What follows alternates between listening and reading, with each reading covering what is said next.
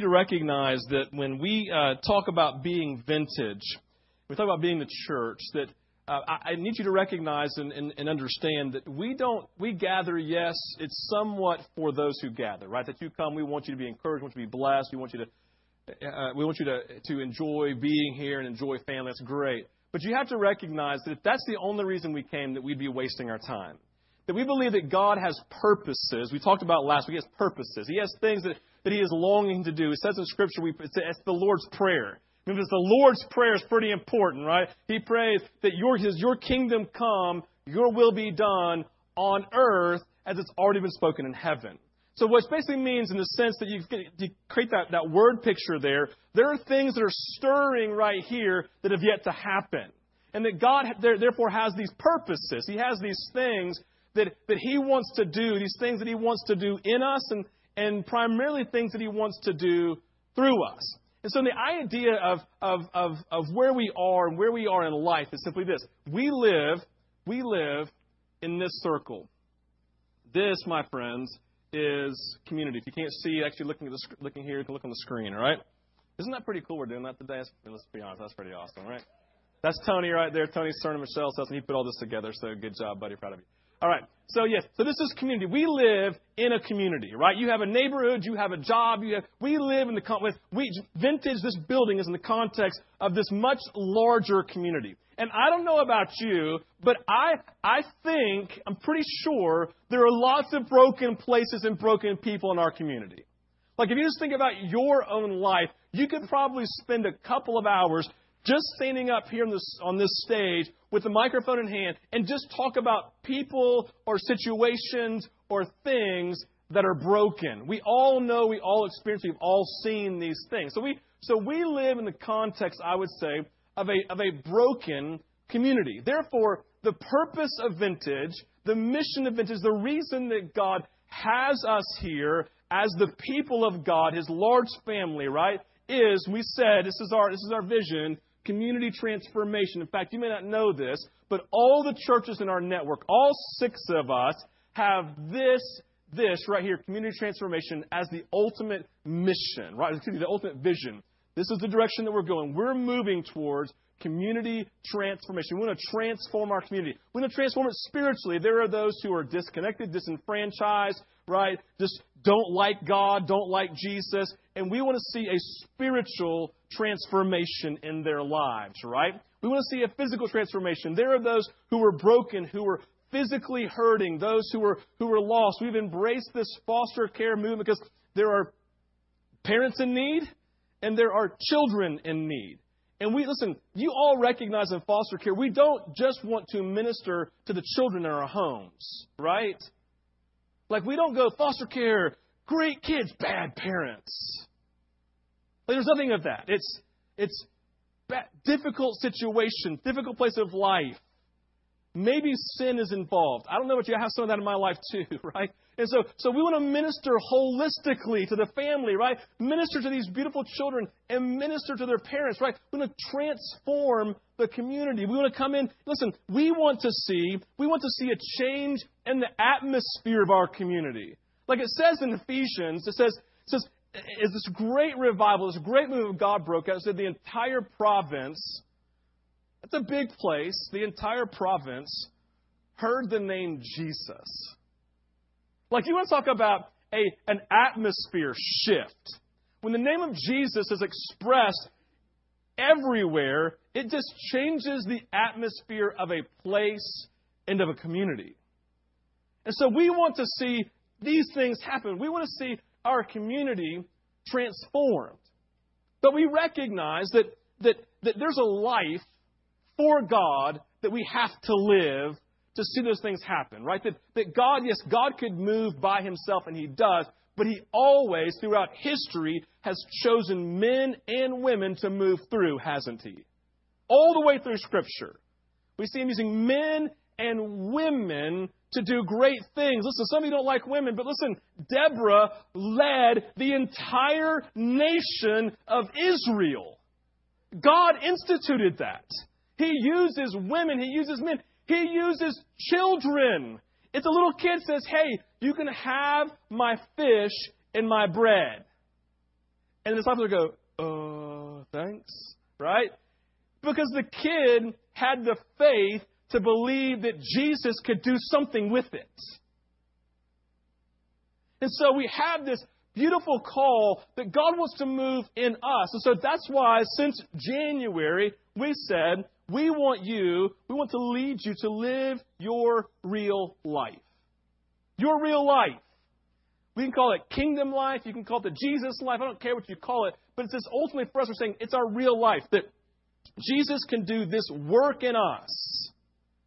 That He moves us from where we are today. He grows us and matures us. We call it the process of sanctification, being made into the image of Jesus. It just means we're growing and maturing because we need to grow mature, right? We grow and we mature into the man or to the woman that God has designed for us to be. It's our real life. The picture we created many months ago now, if you remember this, we said Peter, pre-Jesus, was a lovely fisherman who knew no one working the night shift. 3 years after meeting Jesus, his shadow's healing people. Now, I'm not putting that out there like this, like weight of like, your shadow better heal people. I'm not putting that weight on you, okay? That's what Jesus is doing. But I do want to put it on you, hey, there's good news. You can grow. You haven't reached the end and the pinnacle of your life.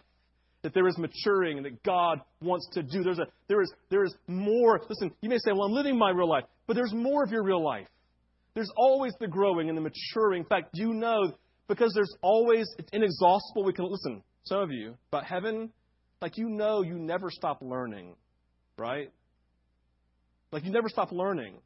Because if Jesus is inexhaustible, then we will spend the rest of eternity learning about Him and growing in knowledge of who He is. Why do you think the angels cry out, holy, holy, holy, all day long? Because every day He just reveals something new about Himself. And they're like, that guy, yeah, holy, holy, holy. Oh my gosh, holy, holy, holy. They just do it, right? Because all day long He's so great. And He's saying, I want to live, I want to move into your real life. Move into your real life to be who I've called you to be. And to do what I've called you to do. Because the idea is this. Listen, when we live our real life, those who can't look at this, look at the screen. It's like we all of a sudden do this, right? We become like this and we become like this. And the idea is that we're so many arrows going together as the body that looks like it's just one big arrow going to community transformation as we're all living our real life. And so when we talk about being vintage, please don't, listen, let me just release you from something that honestly frustrates me a lot. There's other things I wanted to say.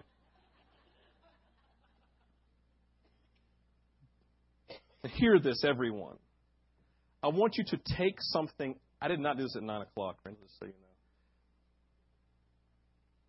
I want you to take something out of your vocabulary and help me and help us become who we're designed to be.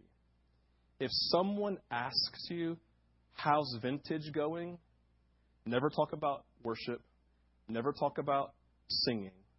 And never talk about Sunday morning as the primary thing that you discuss. The church is not a building and a Sunday morning experience. It is a people in action filling the purposes of God. If we spend more time frustrated with a message or talking about a message or talking about worship or being too loud, then you've missed what it actually means to be and to talk about church. This is not church. This is a gathering of the people of God, and in the context of our gathering, we sing and we get exhorted in teaching. This is not church. Church is people living their God-ordained, Spirit-empowered real life to kick butt in Jesus' name as they transform a community that He's always loved from the very beginning of time.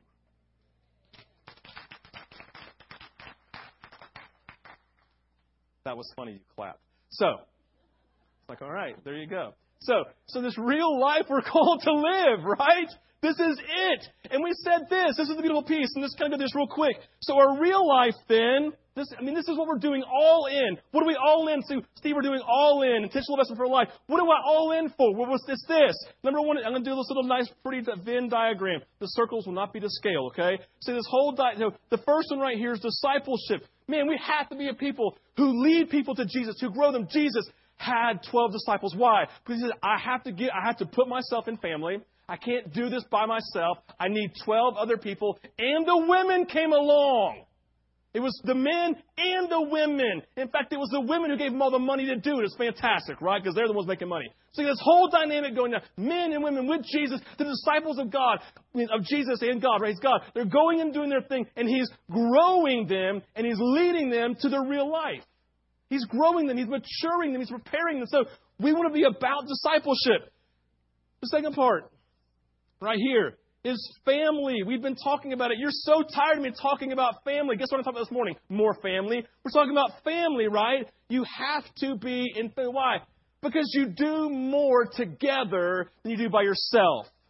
There are these horses somewhere, I forget the name of them, right? But they're these pulling horses. They pull stuff, right? And so these horses, by themselves, individually, can pull 5,000 pounds. So you put 5,000-pound puller, 5,000-pound puller, you yoke them together, and they pull 25,000 pounds. Because the idea, biblically speaking, all the way from the beginning of Trinity, Father, Son, Holy Spirit, is there's this work that we do together. And so we have to be in family. We've been talking about it last week at length, right? This idea of being family. We believe it is the foundation. It's the launching pad. And the third circle right here is mission. And right here then is the real life. As these overlap, as we're doing discipleship, family, mission, as we're living our life, going to the community, right? As we do these things, this makes up our real life, and then we leave and we go into our community empowered. Why? Because we are now part of a much larger whole. So we are the body of Christ. I'm the hand, you're the finger, you're the nose, you're the head. Somebody besides me is the brain, right? It's beautiful. We just work together and do this stuff, right? We're the body of Christ as family going together because we need one another, because I can pull 5,000, you can pull 8,000, together we can pull 45,000. Because it's not just we're just family, we're family empowered by the Holy Spirit together. And that's fun. That's fun. And so we're doing family, and then we're all just released in mission. It's this beautiful, beautiful piece for us. And so when we talk about being all in, we have this nice, pretty sign right here, and we're all in. We're doing all in small groups. Man, we're not doing small groups because you're supposed to do small groups at church. We're doing all in small groups because it says we've got to get you in family. We've got to grow you. We're going to send you on mission. Why? Because God has purposes in His community that need to be transformed. And so please, please, please, if your neighbors ask you, how was church today? You say, well, I'll let you know by the end of the week because I'm going to be the church this week. That's it.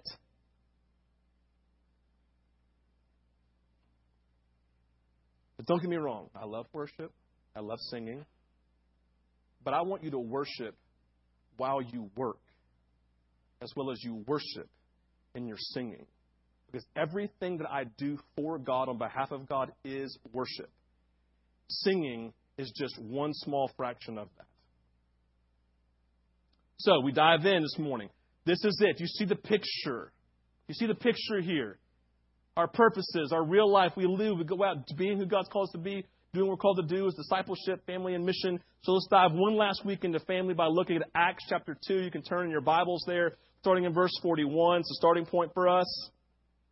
We know the story, Acts 1:14 last week. Jesus said, wait for me in Jerusalem. So they all came back. They were all together as one in prayer, right? There's this togetherness that defined their being, defined their existence. They were together. They weren't by themselves in their own personal prayer closets. No, they were together as one, right? They were going after God. They were eating together. They were hanging out together. They were probably laughing together, right? I mean, it's a bunch of men in a room together. You know what's happening, right? They're farting together, having this great time together, right? It's just what they do, okay? I mean, seriously, it's real life. It's real life. Someone's got gas. Someone's not feeling well. Someone's got a headache. Someone's got whatever. It's just real life. Don't pretend like we don't experience it together, okay? Inside of your four walls, whatever. So they're doing life together. They're praying together. They are together in togetherness. And then all of a sudden, they're praying for like 40-something days. And all of a sudden, God says, today's Pentecost. I've got thousands of people coming into the city for this great celebration. Today's the day. And all of a sudden, the Scripture tells us that the Spirit of God descended upon them like tongues like fire. And they all began to speak in tongues, right? And it says, people said, we understand them in our language. So we see the gift of tongues. We see the gift of interpretation of tongues. Listen, they weren't literally speaking this person's language. They were speaking this angelic language, and they had a gift of interpretation to hear it in their own language. And so there's beautiful things happening. God's doing His work. And then and they're like, oh my gosh, they must be drunk. And Peter stands up, listen, right? Peter stands up with that authority now of the man who's been empowered by the Holy Spirit because he's met Jesus just years prior and everything has changed. And he stands up and says, listen, this is Jesus, the one you killed, and that's why this is happening today. And unless you repent, you're going to go to hell. That's basically what he said. Sort of. You need to repent.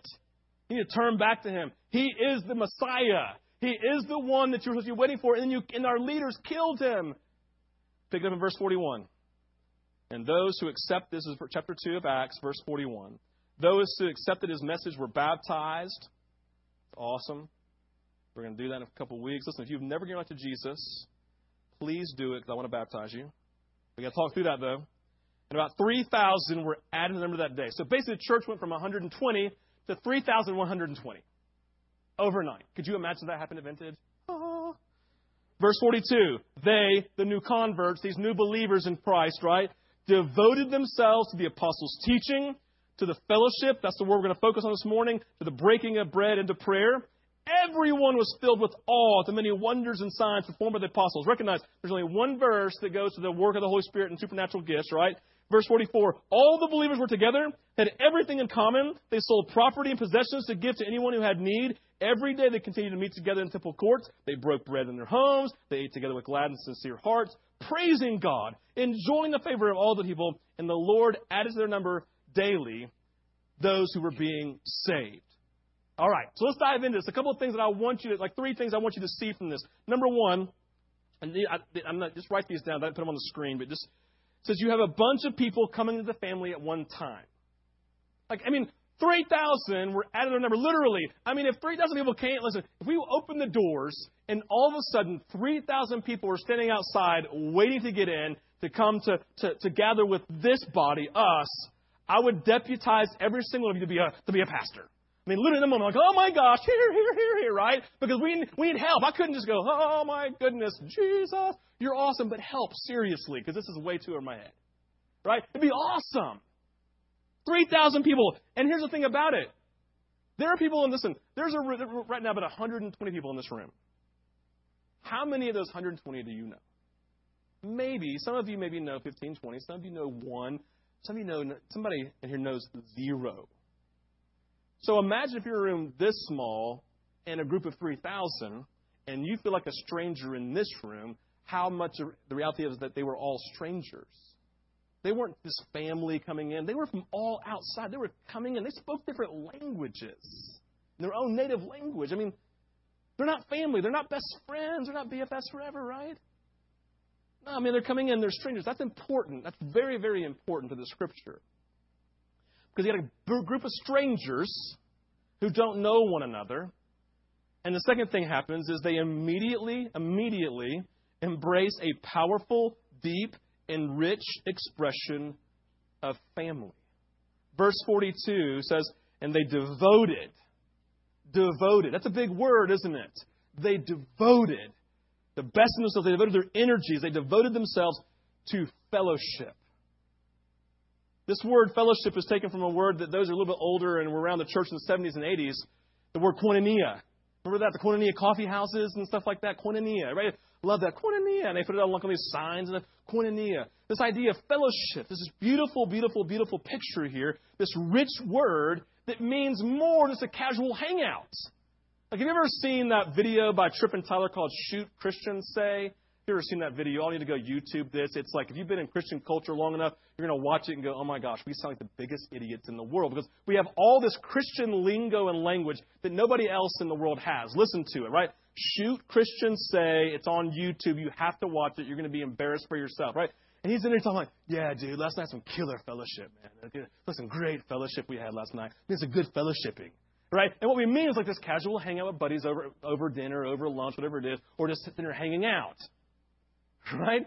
But the nature of koinonia, this word fellowship in the Greek, it's a much more rich. It has in mind first this rich and intimate relationship with the Father and His Son Jesus, which in turn automatically leads to fellowship with one another in a deep and intimate relationship with our brothers and sisters in the family of God. So koinonia, this word fellowship, means I have a rich relationship with God, which in turn means I'll automatically then have a rich relationship with my brothers and sisters, my family, my church, my people, my tribe. We see this language in 1 John 1:3. It's John the Apostle. Remember, he lovingly described himself as the one whom Jesus loves. I mean, come on, right? He thinks a lot of his relationship with Jesus, and he says this: he and his disciples, what we have seen and heard, we now proclaim to you also, that you also may have fellowship with us. And indeed, our fellowship, our koinonia with you, it's like our fellowship is with the Father and with His Son, Jesus Christ.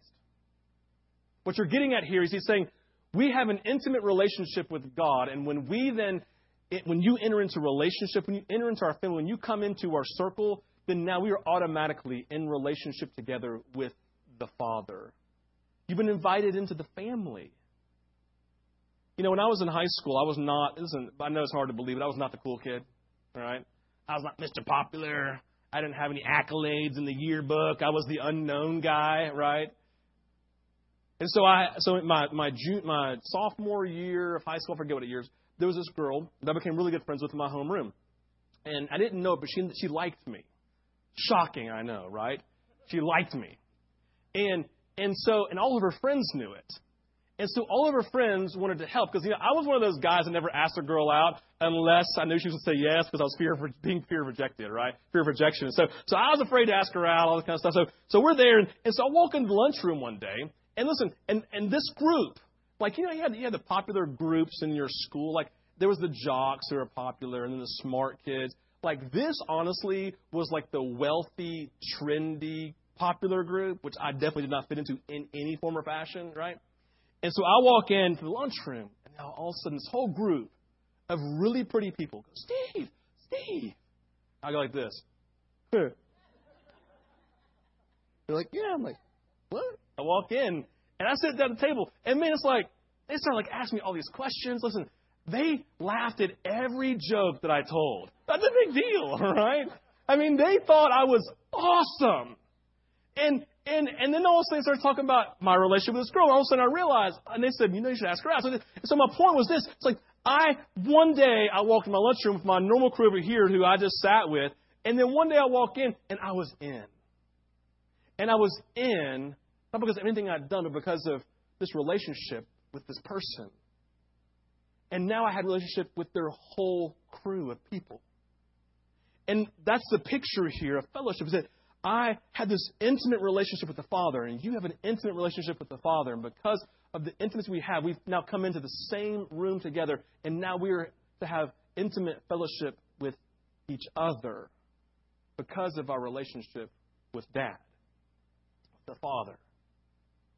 And it goes on. It's this beautiful picture, right, of this fellowship. So they're strangers. They have fellowship. And their fellowship, listen, is based on their values. Their fellowship, their koinonia, this intimate relationship, is based on their values. A value, listen, of hospitality. See, you may forget this, but Christianity was not birthed in a vacuum.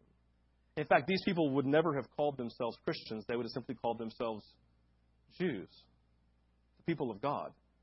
They had the fulfillment of the Messianic promise in Jesus. And so they're like, hey, we've been Jews. We waited for the Messiah. Hey, he just showed up. Woohoo! Right? And we'll continue being Jews. And one of the primary values in the context of the life of a Jew is this value of hospitality. In the context now of being family, they always embrace this idea of hospitality. This was their heritage because they knew themselves as Jews, and therefore, in the context of relationship, they always practiced the biblical idea, the biblical value of hospitality. I mean, for those of you who grew up in the South, I mean, we have our own values, right? If you grew up in the South, and this is anywhere, but if you walk up to a door and any woman of any age comes up, what do? You open the door. It's a value, isn't it? We value opening doors for ladies.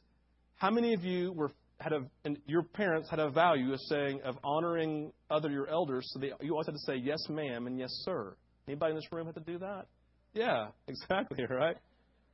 You know, this dynamic going down. We have our own values, things that are part of our culture, part of who we are. And so in the early church, and because of Judaism and their connection to Judaism, they had a value of hospitality.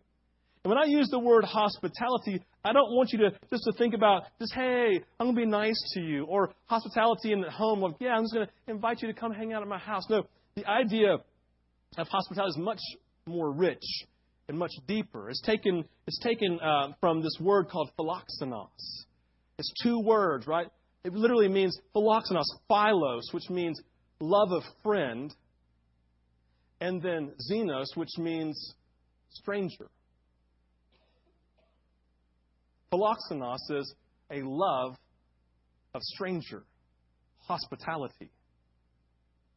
The idea that in their lives, as a marker of their togetherness, of being family, it's that there's this hospitality of giving the best of themselves to another person, meeting their needs, inviting them into their home if they need it, right? There's this beautiful ideal and value of hospitality that defines, yes, their relationship with friend, but also their relationship with, and primarily, honestly, with the word, relationship to strangers. You know, we're really, really bad at this in the church. We're all really bad. None of us are super great at this. Some better than others.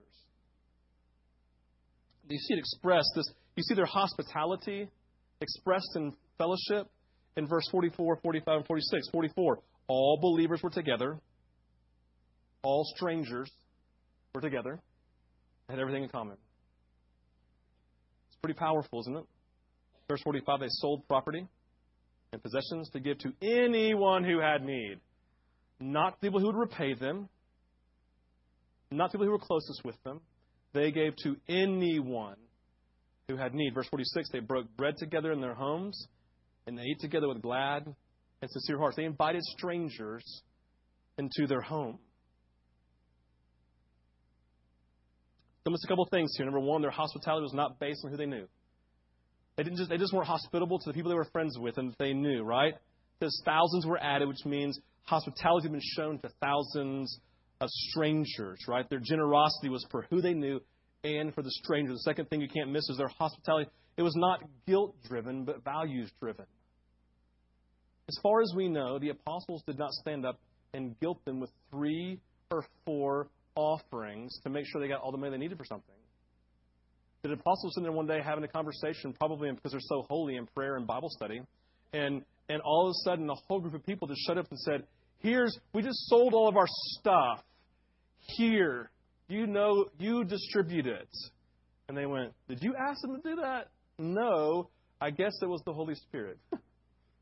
Oh, fantastic. We'll do this. They'll give to anyone.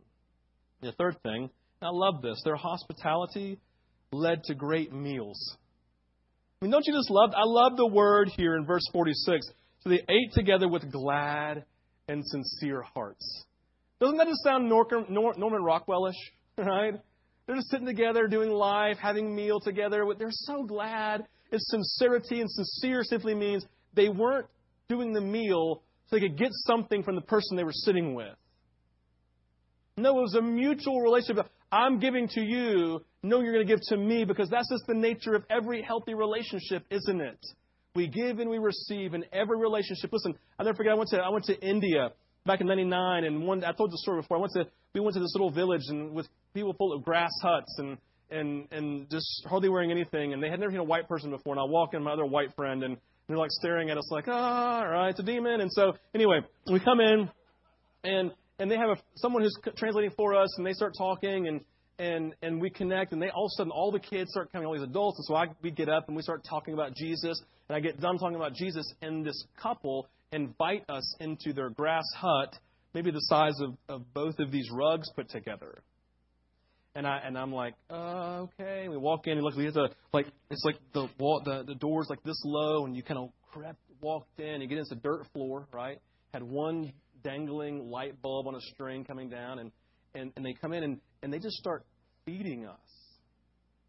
They start giving us tea. This is what you do, right? And I'm sitting there, and I'm undone.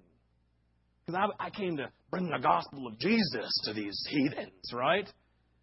And they were being Jesus to me. With hospitality to a white man. They'd never seen that type of color before in their home. And they're unbelievably poor. And I realized when I left, like, that's probably everything that they had. God. This is your heart.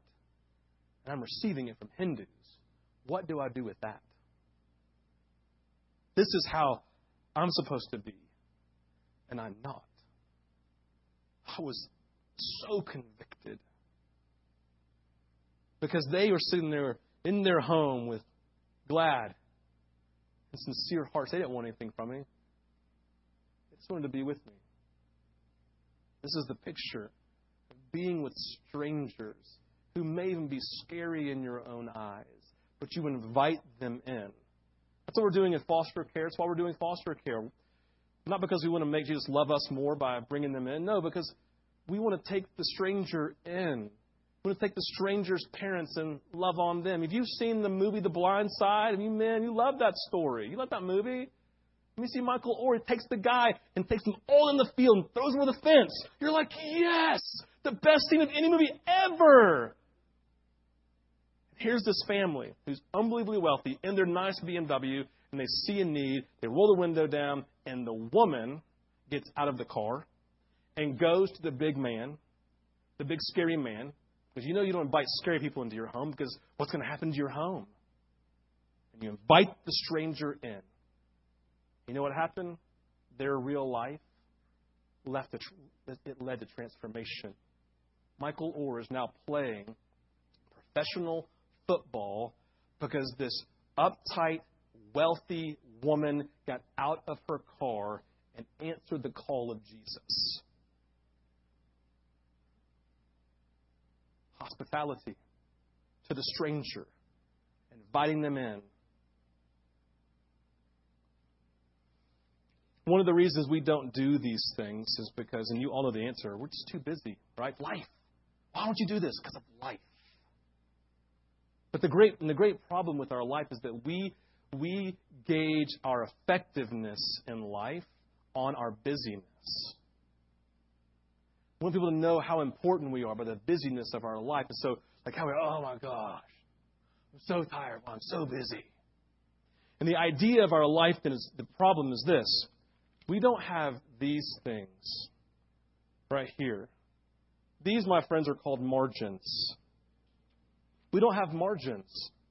We live our lives so intentionally busy with things we're doing for our kids because we make an idol of our kids. We're so busy because we have an idol of our own hobbies and our own passions in life, right? That we don't create margin. But do you recognize that Jesus' greatest ministry in life happened in the margins? Jesus was on the way to a specific, to heal. Listen, so Jairus' daughter was sick, and he called to her in the middle of his life, and so that was out of his margins, right? That was a margin of his life. He had his own to-do list, right? And he says, I'm going to go to Jairus' daughter. I'm going to bring healing. That's outside the margins. It's in the margins. You know what happened then? The woman with the issue of blood came up and touched his garment. She was healed. He stopped and ministered to her with his, first she was healed, and then he said, you are clean, you are beautiful, and I love you. That's what you can take from that story, okay? In the margins. How many of you this week did not call somebody, did not go to someone's house, and you felt guilty because you were just too busy? You're like, I'll just call them later. You did that. Maybe you went like this. Maybe you went, I don't know how you did it, but you were too busy. I'm not going to lie. I sat there, and this is for you, Ed, and Darren or Rob. So I was sitting there this week, and I told Randall, on the way home yesterday I think I need to get my DNA group. I need to give them my schedule. I need to let them cut and paste what I'm going to put inside my margins. Because I can't do it, and I can't let Randall do it because she has her own vested interest in these things. I can't be her gauge either. I need to let people outside of my world hear Jesus for me and set my boundaries on what I do and what I don't do so that I can create margins so that I can come to your house or I can invite strangers into my house or invite you to my house or vice versa. Because I don't have margins in my life. We don't do these things because we have a value of busyness, performance, and personal value of self that we look important. So, here's something really practical I want to invite you to do. There are people in this room, the Aragons being one of them, who are really, really good at this. So with margins, I want to challenge you.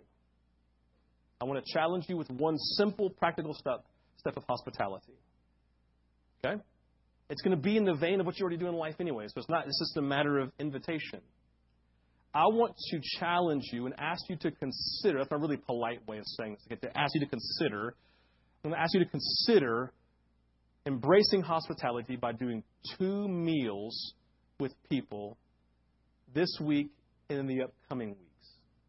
Meal number 1, it's somebody that you're already in relationship with, someone already in your family, someone who's already in your community, right? It could be breakfast, it could be lunch, it could be brunch, it could be coffee, it could be dinner. I don't care what it is. It could be dessert. That'd be awesome. Invite me to that, right? We just do this with this invitation with somebody that you're in relationship with. And then the hard one. Invite a stranger or someone you don't know that well. Or that mom that you see every day at school who's frazzled and you're like,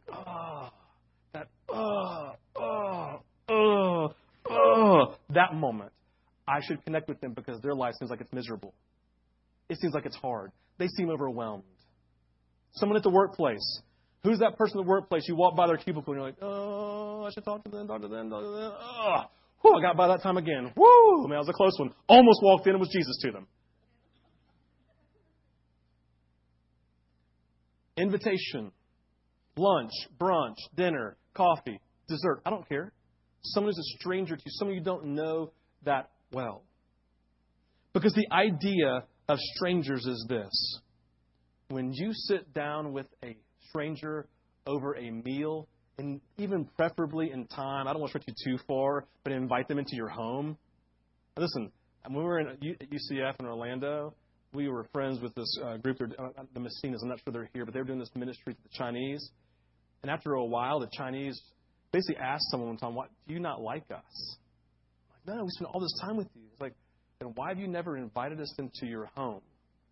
Because if you've been in China and we met you, we'd immediately invited you into our home. It's like, so he literally said, "Please, you know, when the Chinese invite them to your home," right?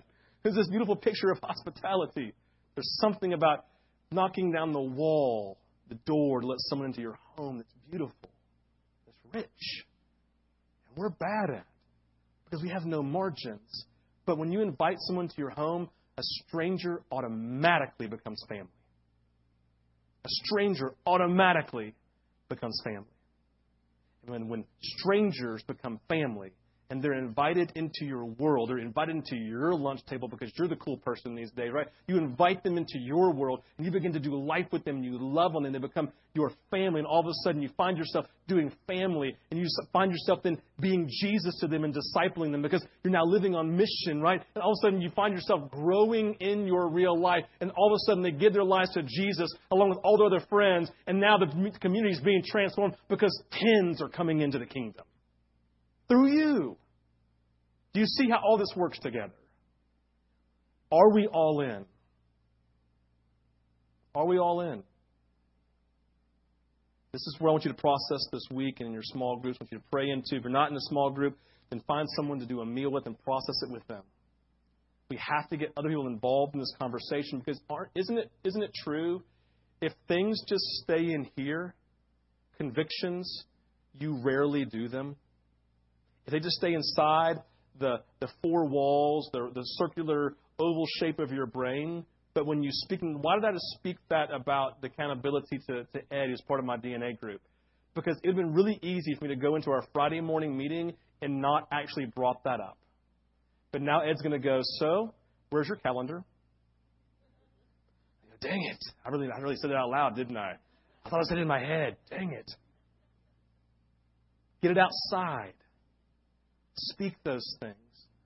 Talk to someone. And figure it out together. I would even invite you to say, do a meal. Like, if you're going to invite strangers in, invite another couple in. That's fun, too. Sometimes 3 is more fun than 2. I'm just saying. It's just uber practical. Talk about these things. Allow God to put His finger on these things.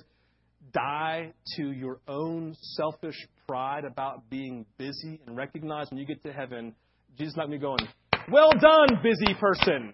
Well done. He's going to say, well done, good and faithful servant. Let's pray. Father, we love you and we thank you for your presence. And Father, we want to thank you that in this Jewish tradition, God, we have this beautiful and powerful value of hospitality.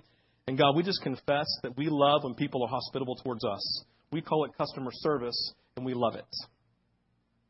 And God, I pray that the church would have the greatest customer service in their lifestyles every day. Father, we confess that we are too busy. God, we confess that we are too selfish. God, we confess that we have not made enough time. We've been an idol of it. We confess, God, that we put our own personal agenda and our kids' agendas before the agendas of the kingdom. We ask forgiveness for that, Jesus. We ask this morning, God, that you just, with grace, without condemnation, not guilt involved, because you literally, God, you can't do guilt. You can't do condemnation. You can't do it. That's not who you are. It's not in you. You're only conviction, which leads to life immediately. And I'm asking for conviction that leads to life in the area of family, of koinonia, fellowship, with stranger, Father, of hospitality, God. Make us awesome at this. We invite you to come this morning and speak into our hearts and our lives. God, I pray that you would give us the people we need to connect with, our friends we need to connect with, the ones we need to share with, and be honest with, the ones that, God, the strangers that we need to engage. God, I pray and ask this week that, God, you would give us 50 stories. 50 stories of hospitality being expressed specifically to strangers. God, I have to confess, I will be dissatisfied apart from 50. I know that's a lot of weight on people, God, so just don't, that's my deal. I apologize. But God, I pray that you just put that on people, God, to invite people in. Do life. Or say 50 in the next 6 months. God, I pray that you would move in